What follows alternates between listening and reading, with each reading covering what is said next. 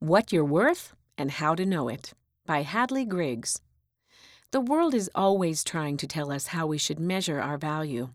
How can we know what we're really worth?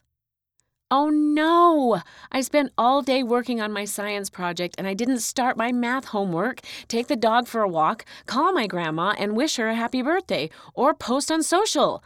I can't believe myself. I can't do anything right. Does this sound like you? Sometimes life can get so overwhelming that our to-do lists feel miles long, and all we see are the things we haven't done. And while I've always loved to-do lists, there are some nights I feel like I didn't accomplish anything. And because of that, I sometimes feel worthless. I'm not alone. My mom can get discouraged with her to-do list too.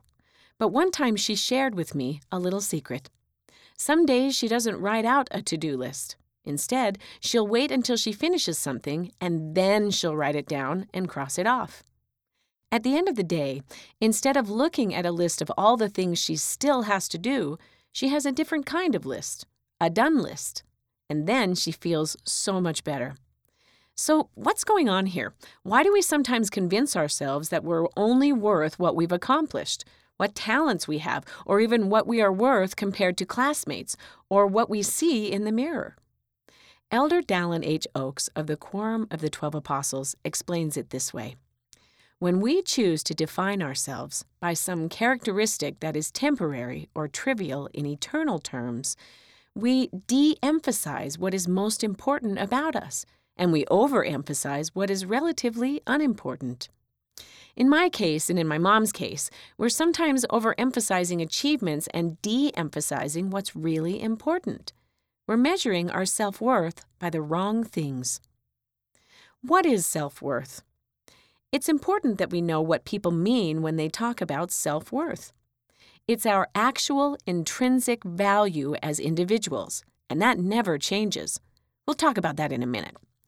What can and often does change is our sense of self-worth. So when we say that our own sense of self-worth can rise and fall with everything that happens each day, we're talking about how we perceive our value, not about our actual value as people. It's also important to understand that our having a high sense of self-worth is not the same as unrighteous pride.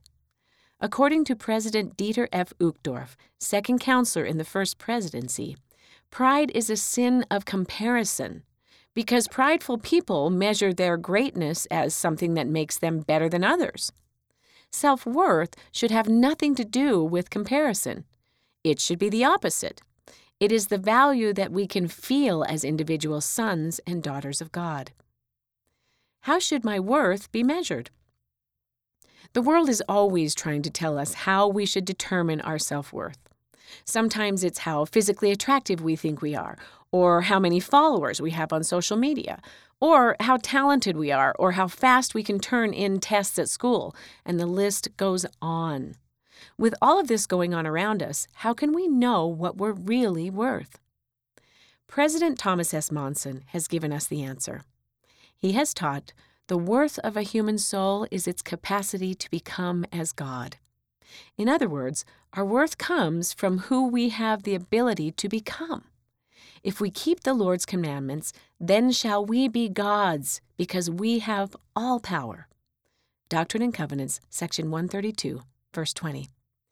This potential comes from being spirit sons and daughters of heavenly parents, and it is why the worth of souls is great in the sight of God. Doctrine and Covenants, section 18, verse 10. Our true self-worth can't be measured by any earthly scale. As children of God, we can also feel His love, which should be another boost to our sense of self-worth. In President Monson's words, your Heavenly Father loves you, each of you. That love never changes. It is not influenced by your appearance, by your possessions, or by the amount of money you have in your bank account. It is not changed by your talents and abilities. It is simply there. It is there for you when you are sad or happy, discouraged or hopeful. God's love is there for you whether or not you feel you deserve love. It is simply always there. How can I see my true worth? Of course, there are 1,000 little things that can distract us from accurately understanding our true worth, and that's when our sense of self-worth can start feeling a little low. Luckily, there are also 1,000 little ways we can get back in tune and cultivate a healthy understanding of self-worth. Here are a few. Strive for righteousness. Living righteously brings us one step closer to realizing our divine potential to become like God. On the other hand, when we make mistakes and sin, we may feel shame, which can overwhelm us and bring down our sense of self-worth. Instead, we should allow godly sorrow to lead us to sincere repentance. Because of Jesus Christ's atonement, our guilt can be swept away through repentance, which can help us focus on our future, not our past. We will also be worthy of the Spirit, which can give us peace and confidence, helping us have a true sense of our worth. Serve others.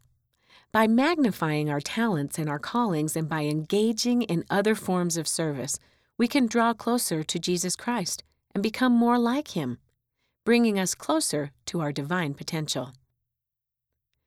Rejoice in the successes of others. Instead of feeling jealous or upset that others get an A on a test, congratulate them. Remember that everyone has different strengths and weaknesses, and that comparisons are not an accurate measure of anyone's self-worth. In the words of Elder Jeffrey R. Holland of the Quorum of the 12 Apostles, we are not diminished when someone else is added upon. He says that feeling envious of others' successes is like downing a quart of pickle juice every time anyone around you has a happy moment. When we are happy for other people, we can understand a little more how God rejoices in our successes, again, helping us draw closer to our potential. Acknowledge the little things you do every day. Allow yourself to feel enthusiastic about your daily successes, even the tiny ones. For instance, keep a done list. When you accomplish something, however small, write it down and cross it off. It's okay and good to rejoice in the little things. Remember who you are. Sister Bonnie L. Oscarson, Young Women General President, has said, "The real source that we should turn to find out our value is our Heavenly Father. The thing that gives me the greatest comfort is knowing who I am. If we really understood that we are literal sons and daughters of Heavenly Father, I don't think we would ever question our value." You are worth it. We all struggle with feelings of low self-worth at times in our lives, because the world wants us to judge ourselves by so many different and difficult standards. But in the end, our worth has nothing to do with how much we cross off our to-do lists, who our friends are, or even what talents we have been given. Our divine worth is constant, and it comes from who we are, divine children of a loving Heavenly Father with the potential to become like Him. The more we try to reach that potential, the more we'll discover our eternal worth.